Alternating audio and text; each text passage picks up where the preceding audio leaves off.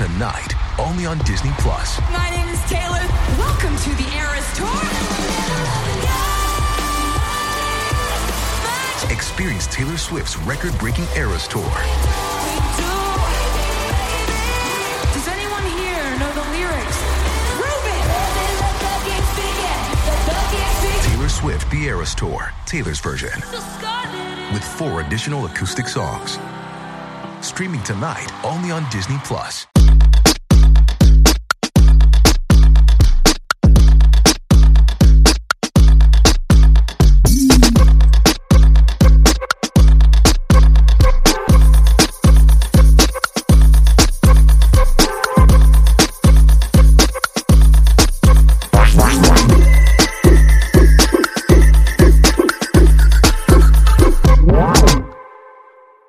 Welcome back to part 2 of our sit down with the one and only Miss Carol Potter. And if you haven't heard part 1, check it out. We talk about how Carol was cast in 90210, working with the iconic Aaron Spelling, what it was like when she first met Shannen and Jason and Tori and Jenny and Luke and Brian and Ian.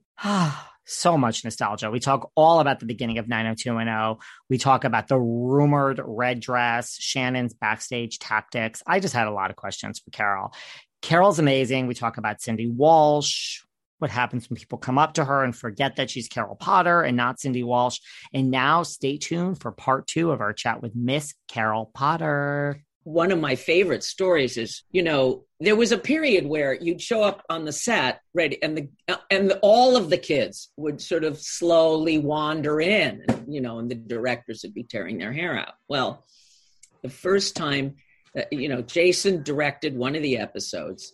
The very next episode he was in, he was the first one on set when called. He was, Mr. Show Up, be there.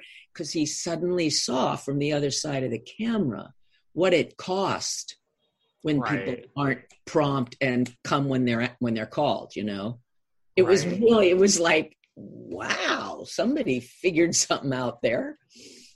That's an interesting point.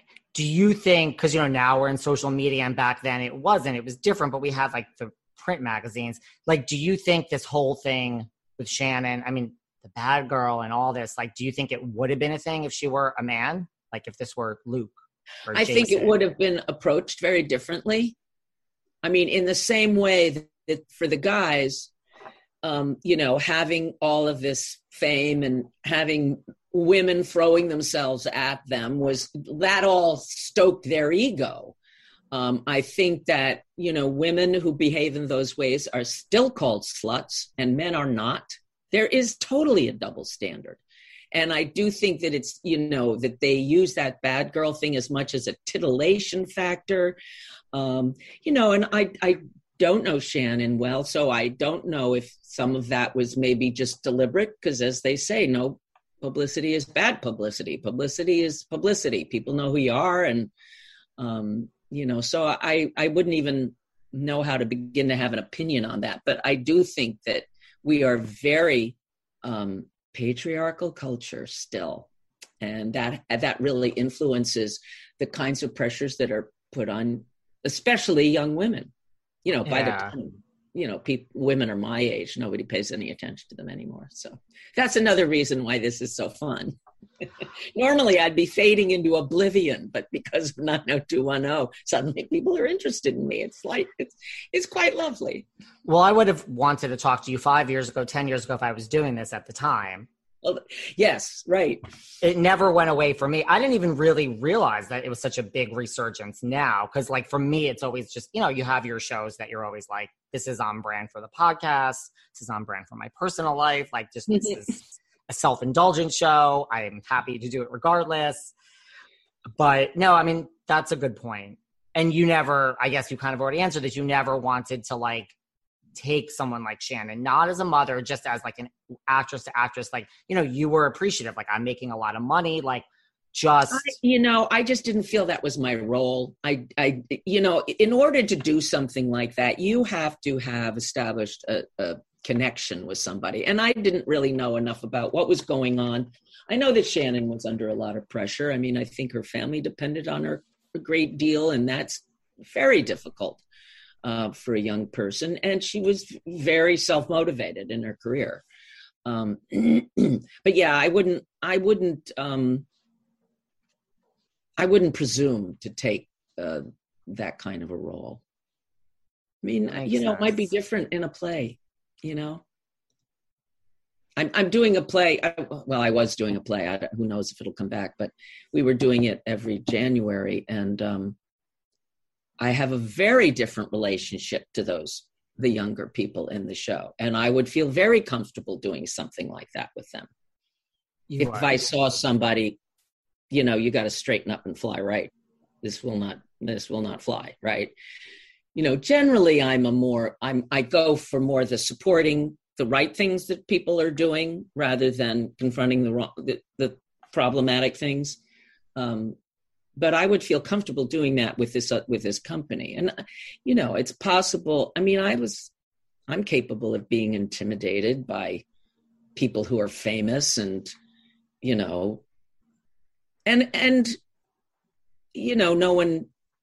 none of the girls sought me out for any kind of advice, intimacy or advice or anything like that. I mean, I knew they had people in their lives who are, the last thing you need is one more person who doesn't really know you very well telling you what to do when you've already got 3 voices in your ears. You've got your agent, your manager, your publicist, your parents. It's yeah, you're not going to listen. It's overwhelming and confusing, and it wouldn't be helpful.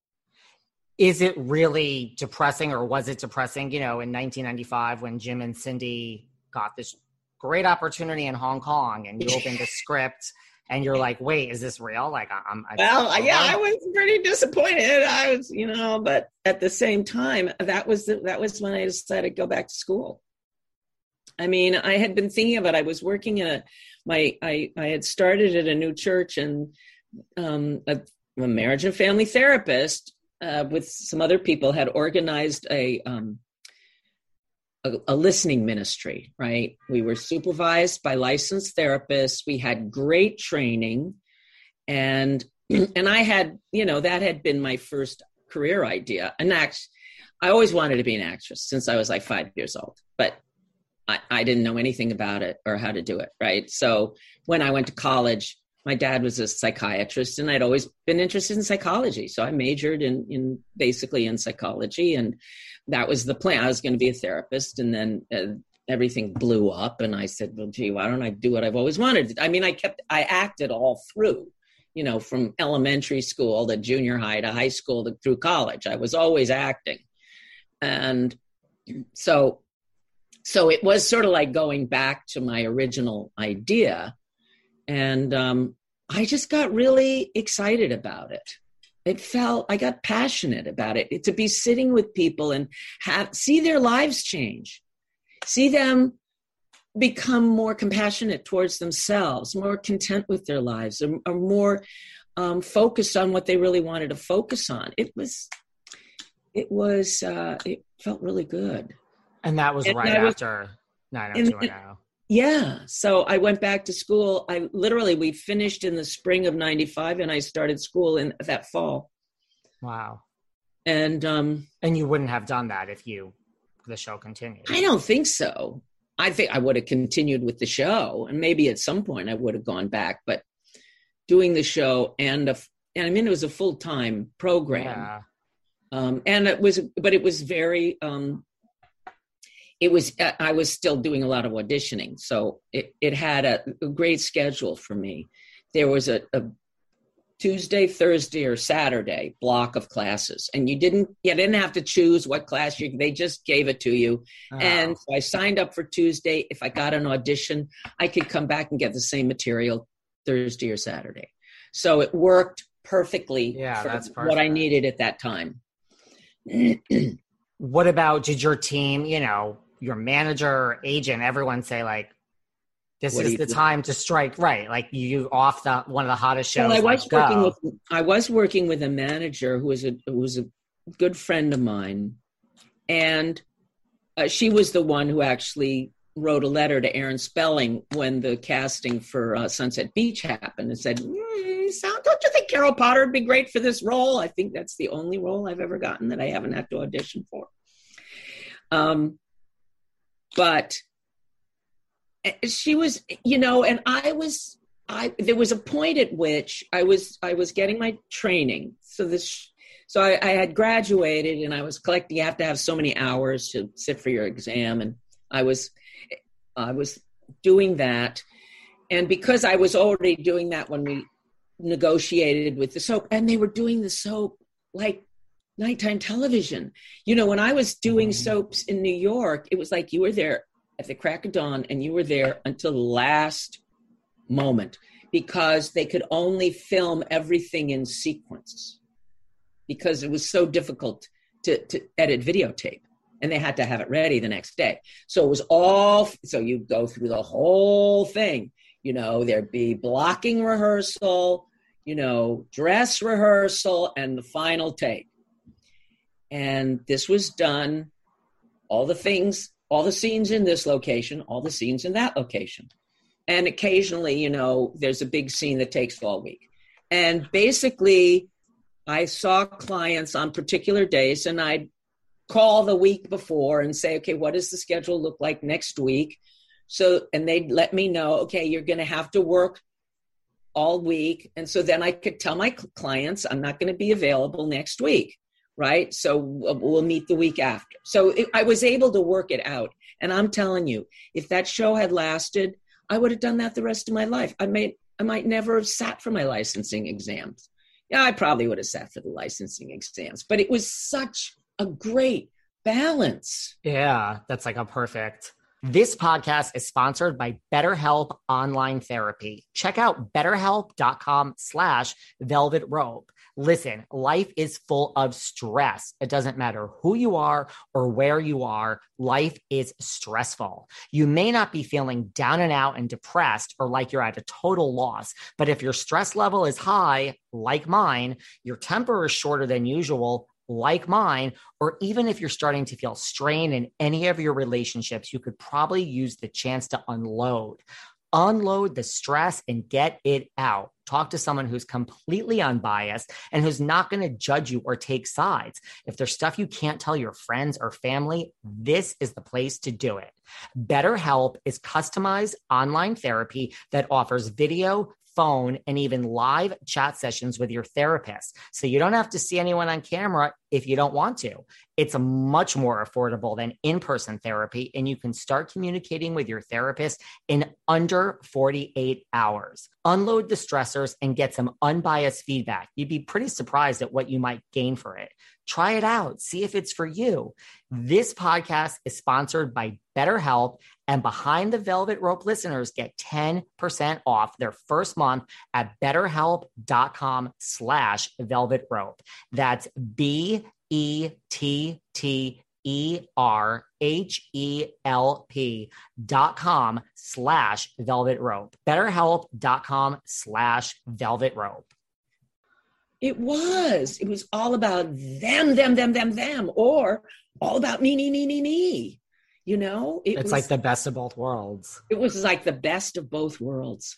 And then at that point, you're probably happy that, the mom isn't the main center. Like you're like, oh yeah, go and get some money, keep your acting chops up, be a part of a great show. I enjoy the experience of right. Working and being with other people and paying attention to those things. What's my motivation here? What's the emotional content of the scene? What's my relationship? It ties in. And then I go on the set, and I did have a couple of, clients who'd say, are you the mom on 90210? And I said, yeah. And they go, I knew it. See, didn't I tell you? Okay. So this is what's going on with us. They would just go, it never got in the way. They would just go right to what's going on.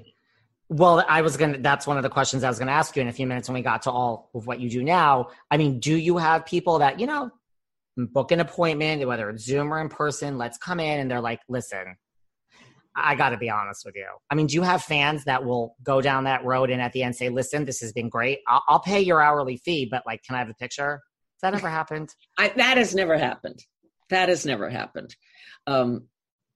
I did have one couple once who came in, and I worked with them for several months. And on the last day, he turned to her and he said, "Don't you recognize her? She's the mom on 90210." He'd never said a word the whole time. And I was shocked. And that was what, like months and months? Months. We must have worked together at least 6 months, 4 to 6 months, right? And he never said a thing. I had no idea. Now, I remember when I was doing my training, I was working at Santa Monica High School, and one of the other, a wonderful therapist who's a friend of mine, she was in the same training spot with me, and she would go, "They all want the mom from 90210 as their therapist," right? And I thought, well, that's a little, it's an unfair advantage. So Seeking the truth never gets old. Introducing June's Journey, the free-to-play mobile game that will immerse you in a thrilling murder mystery. Join June Parker as she uncovers hidden objects and clues to solve her sister's death in a beautifully illustrated world set in the Roaring '20s. With new chapters added every week, the excitement never ends. Download June's Journey now on your Android or iOS device, or play on PC through Facebook Games. I have to say there is such a thing as celebrity privilege. I mean, I know we're all talking about white privilege, but there's also celebrity privilege. You know, Yeah. Well, it can be weird sometimes because you don't know, is this person being nice to me because I'm Cindy Walsh or because they like me? And they're not exactly the same thing, you know? So, but it does mean that people usually approach me if they recognize with a very positive attitude, right? And they're going to give me the benefit of the doubt for sure. I think there's totally something like celebrity privilege, especially in the world that we live in now. And it's, you know, you could be it's out of control. Yes.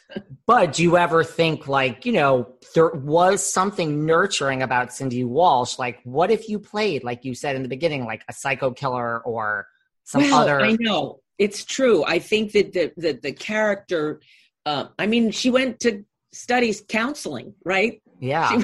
So the character really connects well with the persona of being a therapist. So that's worked really well for me. I don't know if you remember Anne Gillespie. She played, yes. she's a dear friend, and she played, you know, Kelly's mom. Yeah. Well, she became a priest. Wow. And she was the cocaine addicted alcoholic mother, which is kind of, you know, perfect priest material in a way. Yeah. Interesting. Yeah, I totally know who she is. But that's strange. Like, I mean, that's good to know, I guess, that like there's not more of people that come and then they're there for the wrong reasons.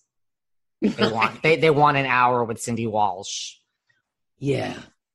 What about, you know, I don't know, did you have scenes with Hilary Swank when she was on? Oscar winner Hilary Swank? No, they were all of those. I didn't think so. Yeah, all of those people who really got their career boosts were with the kids. And yeah. Sometimes it was because they were seasons 6 through 10. And sometimes it was just because they showed up at school. If they didn't come to the Walsh house, I didn't meet them. I mean, that's what I thought. I just figured I would ask. And it's so funny because people ask me that. Hilary Swank was on our show. Eva Longoria, Adam Levine from Maroon 5. Really?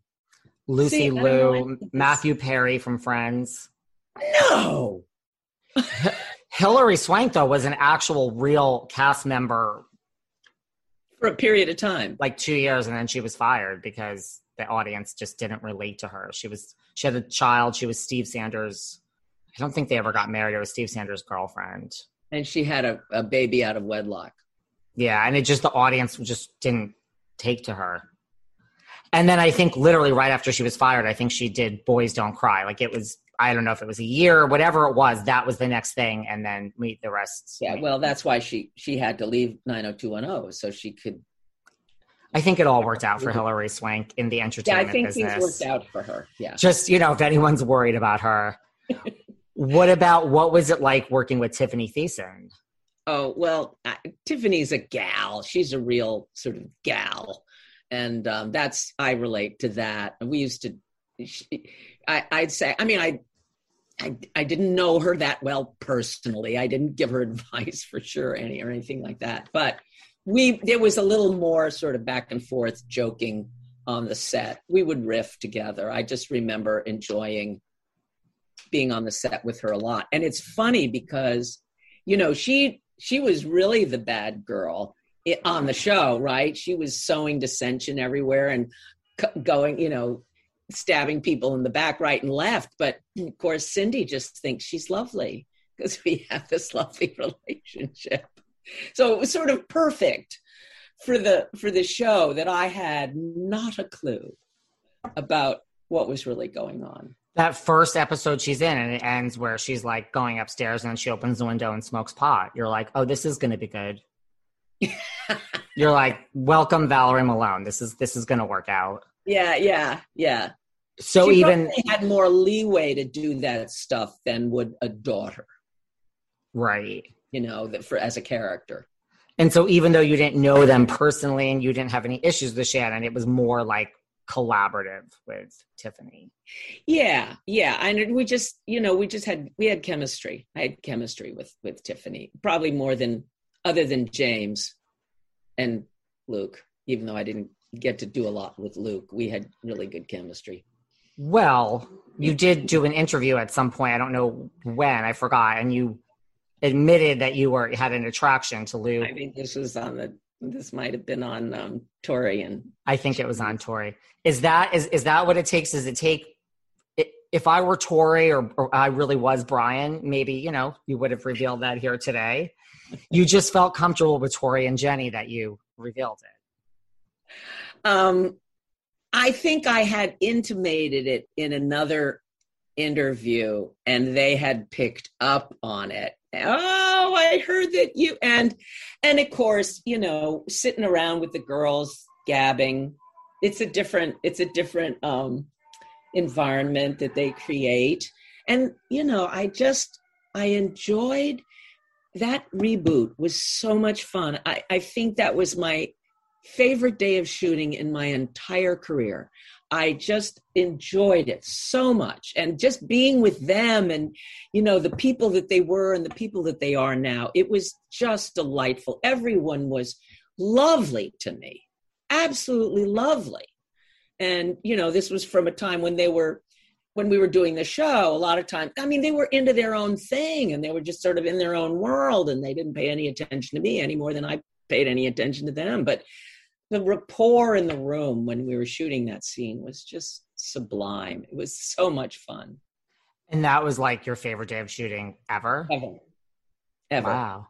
Why? Like, what was it about that? Well, it was a wonderful scene. It was very well written. It was funny. I knew my lines cold, which I knew I knew I needed to know my lines cold because I would be nervous. We were all sitting around, there wasn't a lot of movement action. Jason was directing. He's a wonderful director. I enjoy working with him. And, in between, we all felt so relaxed with each other. It's like we were old friends. We hadn't seen each other in a long time, but we could all just chill out. Everybody knew everybody very, very well. And it was so nice. It was like a beautiful family reunion, And that was the first time you kind of reconnected with everyone. Like you just all went your own ways. Yeah. Did you hear about this reboot before you got the call? And what does that call look like? And who calls? Well, I did. I heard something, read something about, they're doing a reboot. And people started asking me, you're going to be in the reboot. And I said, probably not. It's probably about the kids, And then I read the concept, which was actors trying to get a reboot on. And I thought, to be honest, I thought, that doesn't sound that great. But I have to say, I was very impressed with how they did it. They did it with such panache and awareness, this awareness of what happens to celebrities when they grow older, especially women. all of the ways that they undercut ideas about celebrity and played on all of these tropes you're talking about the competition with Brenda, right? With Shannen and all the the stuff that was going on between people on the show. And I thought it was really brilliant and charming and very funny and didn't take itself too seriously. And, also included some of the downside of celebrity, which is, people may be stalking you and wanting to murder you, Yeah. I was just really impressed. And gosh, the scene I got to do was, I thought it was easy to memorize because I thought it was just, it fit, it felt true as a therapist. They cast me as a therapist. Yeah. And a therapist. So. They were in on the joke. That's what was so great about it. Exactly. Like Shannen, everyone was afraid of Shannen, like in it was brilliant. And you are a therapist. It was brilliant. It was extremely well done. I'm so sorry they didn't get another pickup. But who calls you though?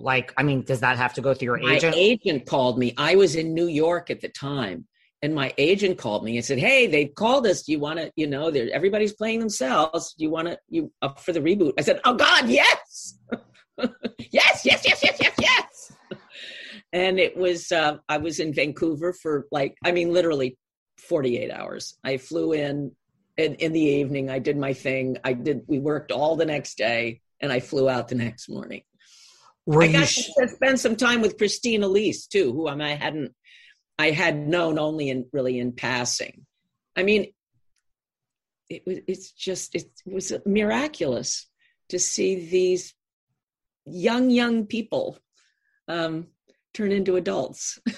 Were you shocked that Tori and Jenny were able to get every single person? Because Shannen wasn't doing it.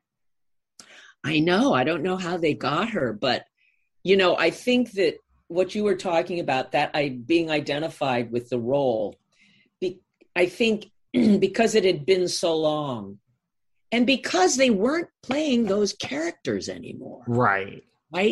They were playing some kind of morphed version of themselves. I suspect that was more appealing to people than, what is Andrea doing 25 years later? And, right.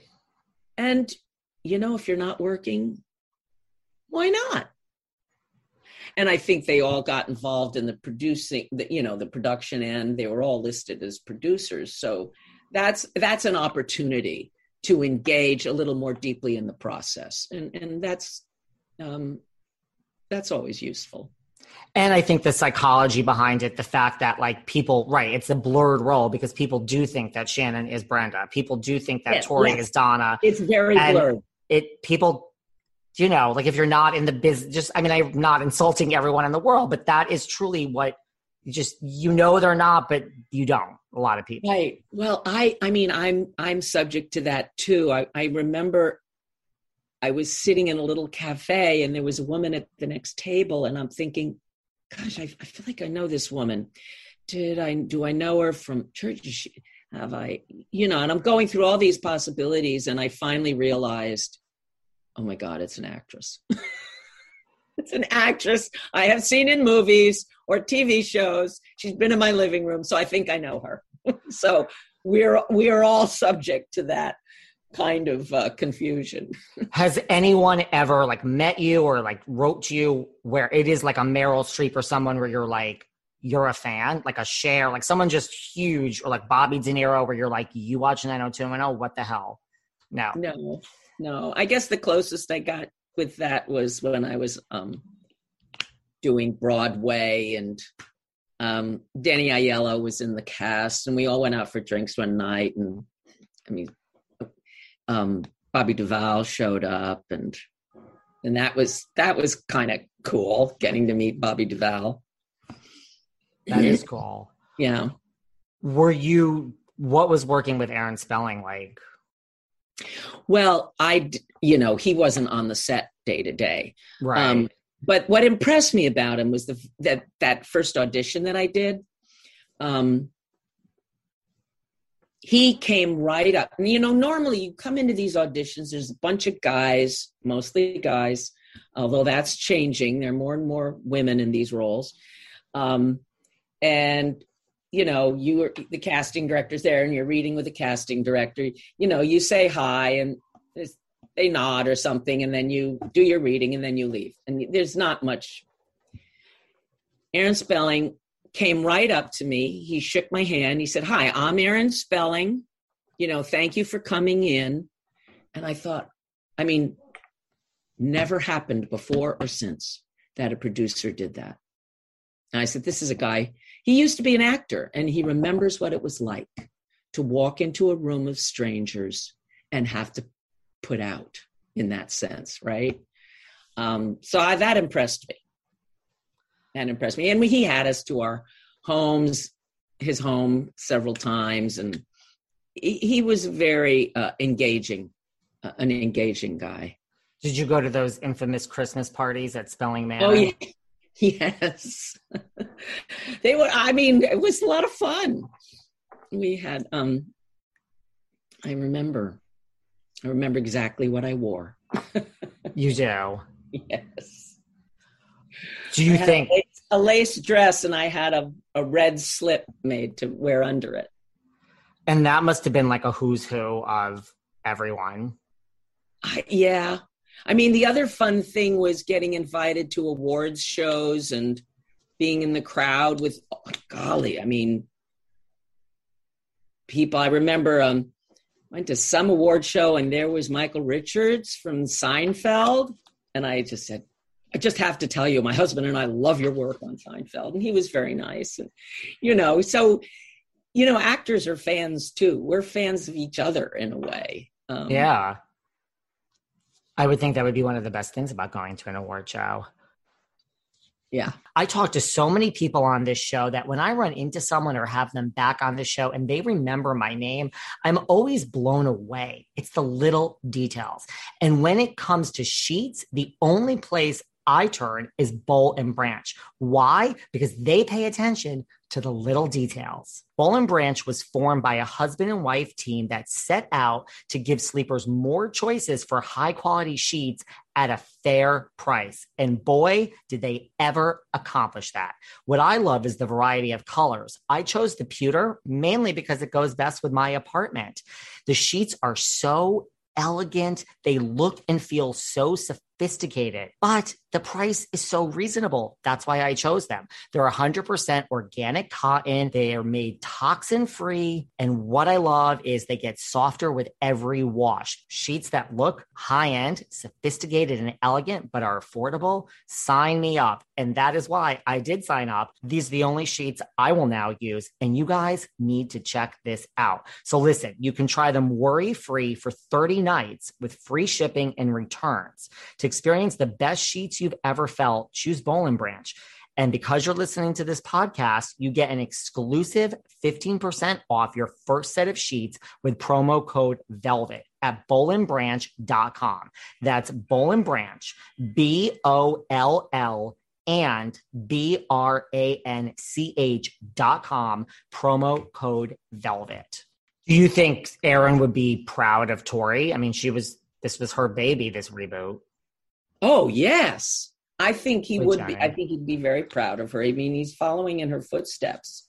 She's not maybe having as much success as he did, but he's a once in a blue moon phenomenon. The number of shows he cranked out. Yeah. And she's the mother of 5.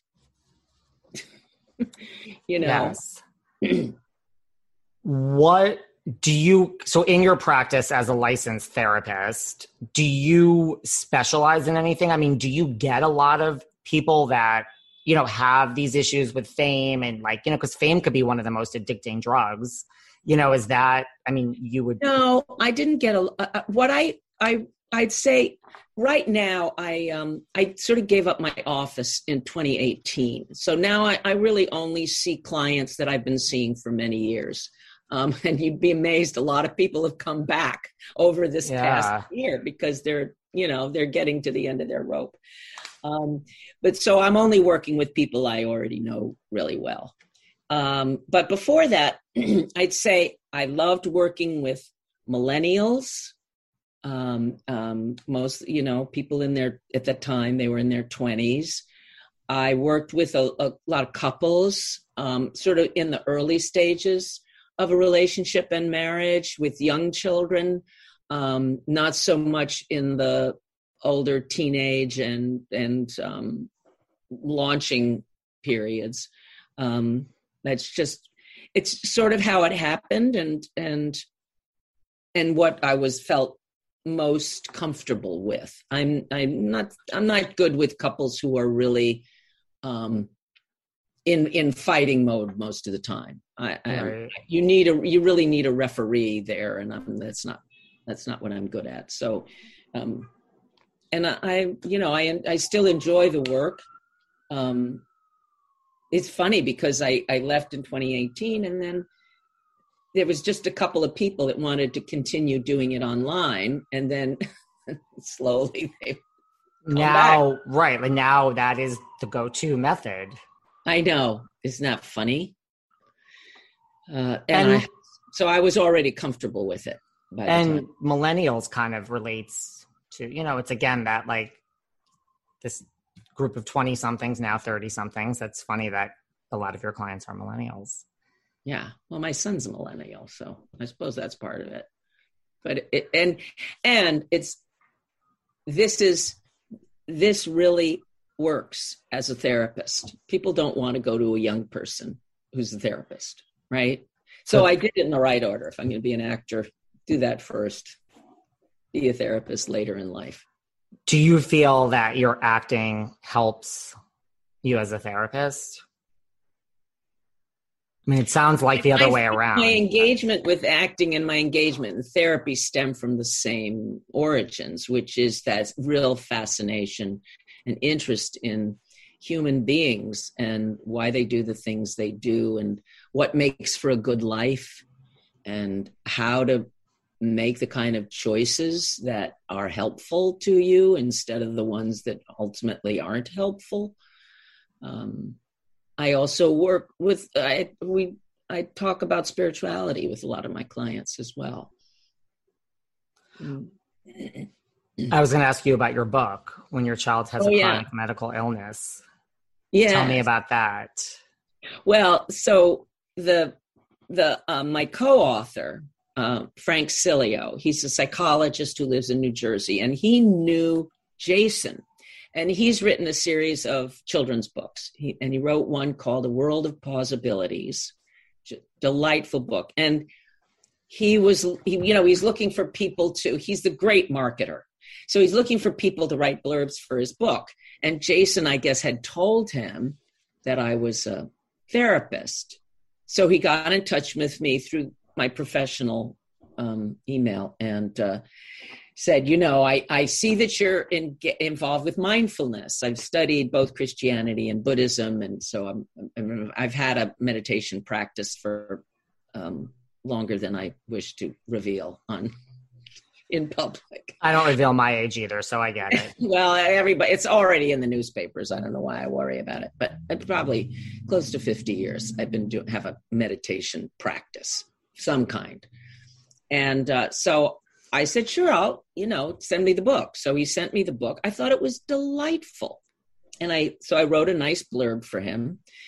And then he and his husband came to LA and said, we'd love to take you out to lunch at the Polo Lounge. I'm thinking, I'm there. You don't say no to the Polo Lounge. You don't say no to the Polo Lounge, especially actors. We love to eat.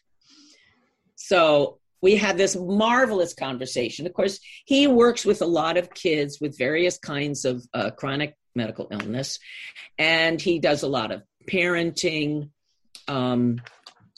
parenting workshops. And obviously, when you're working with kids, you're talking to parents. And I was co-creator of a parenting class at the counseling center where I got my hours, and it's still going on. So I've done a lot of work with parents as well. And we got talking. He said, I've written all these children's books, but I'd really like to write a parenting book. And he said, but, I'm not a parent. And so nobody thinks I can write a parenting book. I said, oh yeah, that's too bad. And I walked out and I thought, this is exactly what I thought. I said, well, I'm a parent and I played one on television, which is probably more important. So I thought, oh God, that's a crazy idea. I barely know this man. So I sat on it for a day and I just couldn't let it go. I sent him an email and said, would it make sense for us to think about writing a book together? So we started talking. He was very excited about the idea. Apparently he'd had the same idea and also felt like, oh my God, I can't ask her to write a book with me. So in looking for a possible publisher, he had a relationship with the American Psychological Association because they'd published all of his children's books. And he said, he was talking to one of their representatives and they said, we're not really interested in a general parenting book, but if you can think of a good niche. And so he came back to me and he said, I don't know if you would be interested in this at all, but, I have all these kids with chronic illness. I know that there's not very much out there. And I would like to write a parenting book for kids with chronic illness. And by that time I was like, I am on board for whatever. I've always wanted to write a book. I've never been able to quite get it together. And this is an opportunity. It's not going to come again. And it has been, we worked for about 3 years on the book. It's been an amazing experience. And the fact that we get along so well, that our writing is so complementary is nothing short of a miracle. I mean, he didn't know if I could write or not. I mean, I did go to Harvard, so I should have some minimal. Well, there's a lot worse schools to go ability. to. Yes. I would say there's a lot worse schools to go to, yes, than Harvard. Yeah. So we started writing this book. He really organized the proposal. We worked on a chapter together because he's more familiar with this. And I felt I had something to offer because as a marriage and family therapist, we think systemically what goes on in the relationships. And we were talking about writing a book about the psychological impact of having a child with a chronic illness. And that has impacts on the family system, on the couple system. And so I felt that there was, and I also, I did have some specialized training in grief and loss, which is a big part of this issue. And so he created a chapter list and we split up the chapters. The APA liked our proposal and gave us a contract. And it was like, I mean, wow. I couldn't believe it was all happening. It was amazing. It was in some ways more mind-blowing than being on 90210 because I had worked my whole career to do something like be on 90210, but I hadn't really worked my whole, therapy career in order to write a book. It just seemed like this random thing that came out of nowhere, and all because of 90210. I don't think we would have made the connection if it weren't for that. So you see, it all. So I cannot complain. It's been nothing but grace for me. Well, maybe now you're in your third act, so to speak. I've had lots of different careers. Maybe do you have an itching now to write more books? I do, but I'm not going to talk about it. It's a very different kind of book. I'm sort of deep into spirituality these days. I'm in a 2-year program studying the Christian mystics. Interesting. Which is really mind-blowing.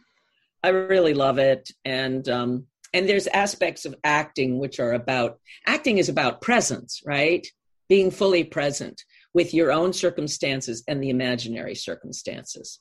So there's some overlap there that I'd like to explore in a book. And I would also, lace it with personal experiences. So it might appeal. It wouldn't be like an autobiography, but it would have sort of personal experiences in it that might appeal to a fan as well. So Interesting.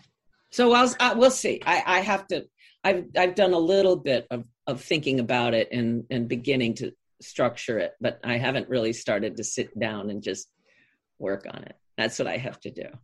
Now that you've been in this career as a therapist all this time, and then we'll wrap up, like, have you ever, I mean, I guess you said you didn't keep in touch with anyone, but like, has anyone ever reached out to you, like from the cast? Like, this is your job now. Like, that's not a conflict of interest. You're a therapist. I mean, I know you don't want to give advice on set, but like, say Brian Austin Green needed some counseling. Well, he knows a counselor right here. Yeah, no. Or is that a conflict of interest? It's a little bit of a conflict of interest. When you know somebody so well in one way, I mean, I would have been open to it if anyone had been comfortable with it. But it's, coming into therapy is a very vulnerable process. And I would think it would be difficult to come into therapy with someone who knew you at a certain point in your life, felt a little out of control. And now you're in a very different, is that person going to bring those other thoughts or ideas about you into the room? It's better to start with a clean slate, I think. That makes sense. Although, I often have people who are not close friends, but casual friends say, "Oh, gee, I'd love to have you be my therapist." And I go, can't do that. It's a conflict of interest. It's what we call a dual relationship. Right. And like, too much that as a professional, you would keep out of it, but the subconscious, who knows? Well, yeah. And it's really about the other person, what they feel comfortable with. And, those kids, they didn't know what was going on in my head or what I thought of them. And I would think it would be rife for a lot of feeling that I'm, making judgments about them or something. I don't know. But yeah, no, I wouldn't think sense. That. Yeah. Speaking of loss, because I know that's one of the issues you deal with, like, how hard was it to do the reboot, like, without Luke? I mean, I know you were only there for a day. Well, that was the saddest part. Especially getting to see everyone else and not having the opportunity to see the man he became was really kind of heartbreaking. He was a lovely man, a real grounded, a real person, and I was very sad about that. Yeah, that's hard. And we all were. And it was nice that there are several moments where they give a collective homage to that sense of loss. Yeah, I mean, that's a loss. Yeah, they'll never all be together again. No. And I mean, I think that's why Shannen did, that's what, I mean, she's discussed, like, that's why I think she finally decided to do the show. That makes sense. Like, as a sense of closure. Yeah. Let's all get together and do this for Luke. Right. Yeah. I mean, he wasn't going to be able to be on it because he was doing Riverdale. Yeah. But, gosh, that was such a shock. And so young. Yeah. Yeah. We actually, I was, heading on a vacation with a friend and with some friends we had met at the airport for breakfast before the flight, just right after he died. And the waitress was so sweet. She served us all and everything. And at the end, she came up and she said, "I'm so sorry about your friend, Luke, who died." And it was very touching. She was, clearly, she wanted to give us all our space to just enjoy our meal. And yet she wanted to communicate her sense of loss, that we were united in that sense of loss. That was a beautiful moment. That is a beautiful moment. I thought you were going to say that's how you found out, that you didn't know until the waitress mentioned it. Oh, God, no. I was going to say, that's tough. That would have been.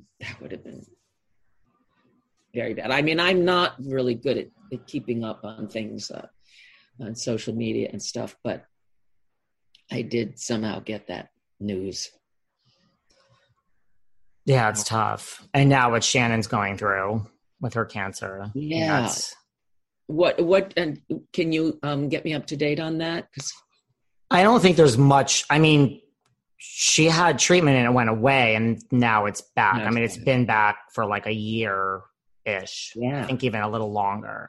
Yeah. And even that is probably a miracle. Sounded like it was pretty advanced when it came back. I know it's tough. This is why I'm sure you know this as a therapist, like don't all these fighting on set over dresses. Like, does anything really matter other than your health? I mean, that's how I live my life. I'm like, as long as I'm healthy today, it takes a lot to really get me there. You could do anything or say anything to me, and I don't care. Yeah. Yeah. And I think this pandemic too has made it very clear what's really important. What's, friends and family. Yeah. People that we connect with. That's what matters. That's what matters. Yeah. 2 really final questions. Do you ever watch anything like Shannon's on Charmed, Luke is on Riverdale? Like you said, like, did you ever watch any of these big projects?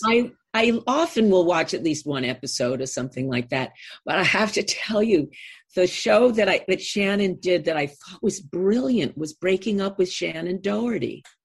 She, people would come, they wanted to break off the relationship. Now, I mean, I think it shows a certain amount of, have the guts to break up with a person on your own. But on the other hand, she was so good at it.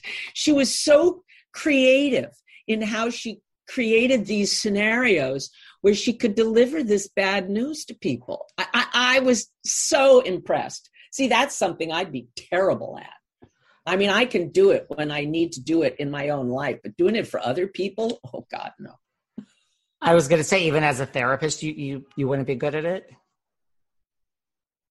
No. And so out of Charmed, another brilliant Aaron Spelling show, out of all of Shannon's projects, it's Breaking Up with Shannen Doherty that you were.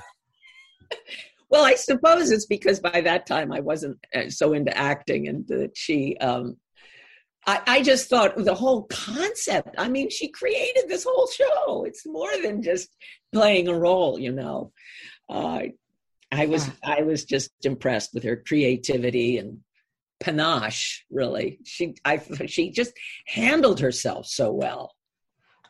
And to me, because listen, I watch everything with Shannon, that to me ties in, like, this show was probably greenlit because of your reputation. To me, it ties into it. Yes, which goes back to, there is no such thing as bad publicity.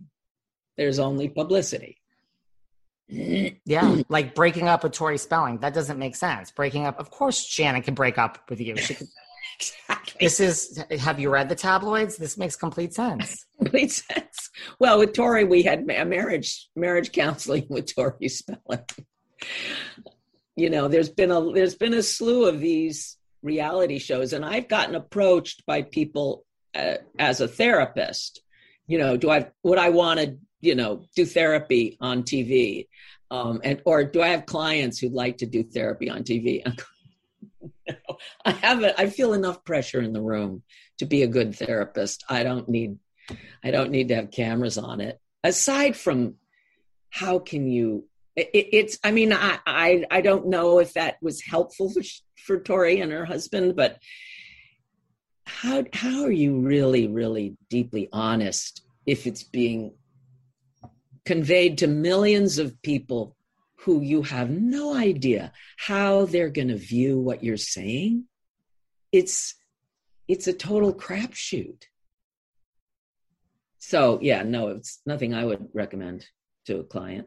And you get calls like, oh, Beverly Hills Housewives, we need a therapist to be on. Well, no, these are reality shows for showing therapy. Right. We're going to do a show about marriage therapy, working, or, how to recover from an affair or something. And I see the benefit of those shows. I mean, I do think there's something very beneficial if you feel called to do something like that. I am not called to do something like that. It's the last thing I want to do. Did you watch True Tori? Because it was hard to watch. No, I didn't. And I don't mean that in a judgment way. I just meant in a like compassionate way. Yeah, painful. Yeah. I'm sure. Marriage, family, a couple, marital counseling is difficult. It's probably the most difficult counseling that there is. Of all. Yeah. Somehow families, it's a little more, it's the intensity, I think, of the marital bond that makes that so challenging. As we wrap up, how do you want to be remembered as an actress? Oh,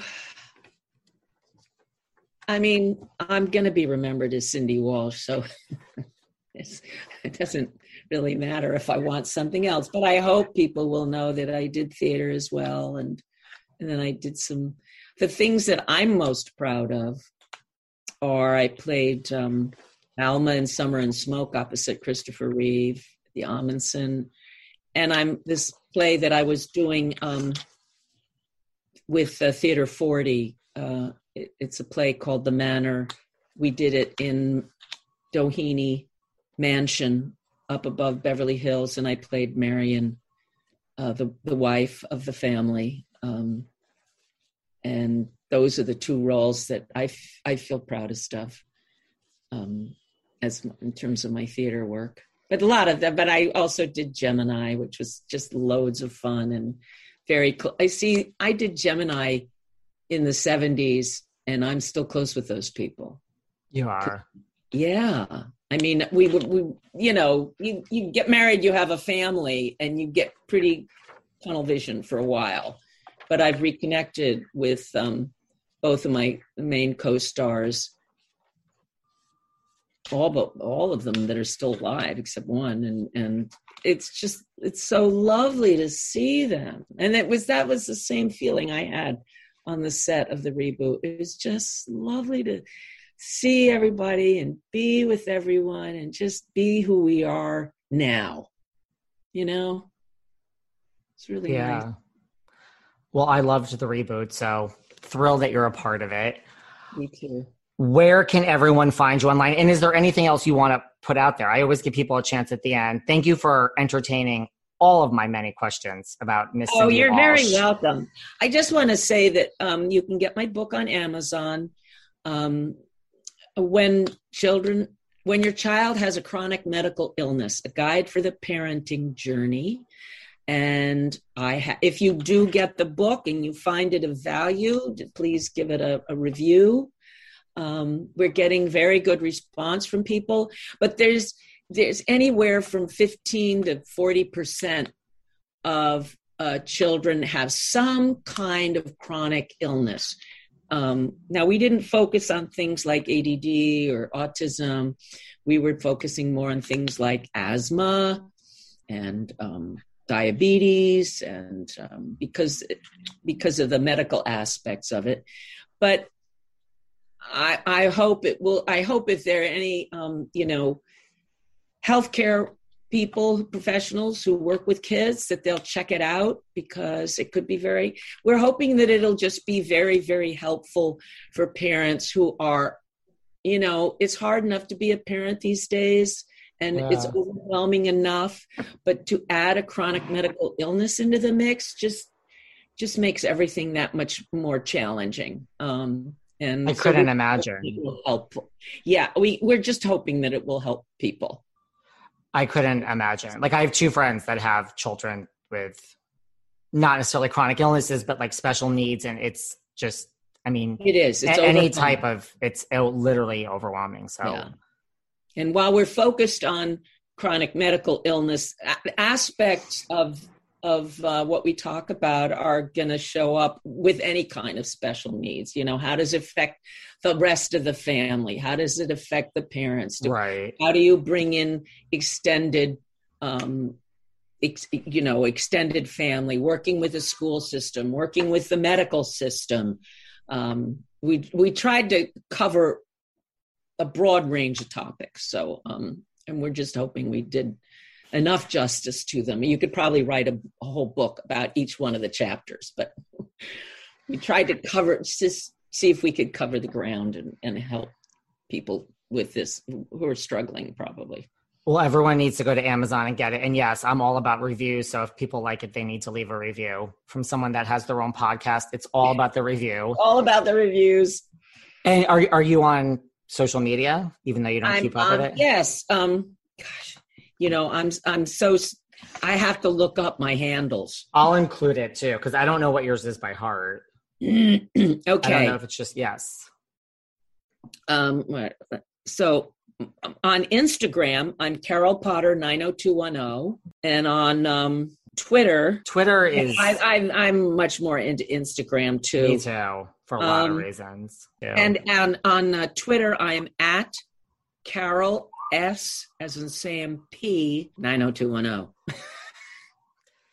Listen, you got to use it. It's how people find you. It's how people can find me. So why not?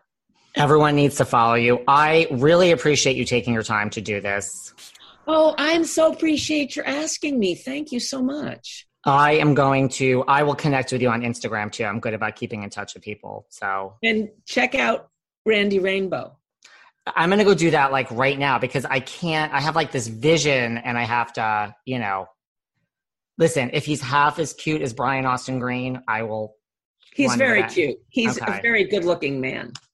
I'll take it then. You know Randy Rainbow, right? Yeah, but I just can't picture like what he's. I need to see myself next to him. His face might be even a little narrower than yours. I'm not sure, but it's just really. Sometimes I get weird connections between how people look, and it's not really how the specifics of their features, but there's something about the whole thing that reminds me of the other person. So it might. I'll take it. There are worse people to be compared to, right? Well, yes. So this has been really delightful. Thank you for inviting me on. Thank you for taking your time and not rushing and just entertaining me with all my questions. So, all right. We'll keep in touch. I really appreciate it.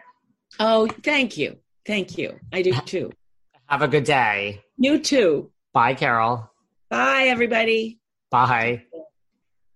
Thanks for listening to yet another episode of Behind the Velvet Rope. Because without you listeners, I would just be a crazy person with voices in my head.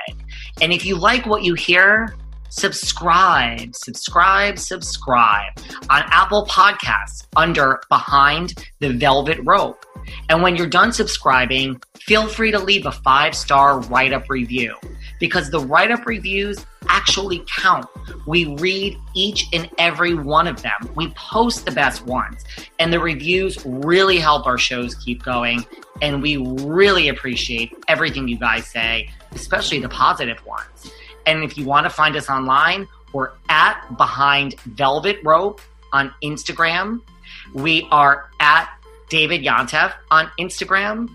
We're Behind the Velvet Rope on Apple Podcasts. Or head on over to Patreon because you know what? There are just some things we can't talk about here. So for our bonus episodes, go to Patreon and type in Behind the Velvet Rope. And if you still aren't sick of me and you want more David, go to Cameo and book me on Cameo. And you can ask me anything there. I'll answer whatever you want. And I have a bargain basement price of $10. Thank you guys. See you soon.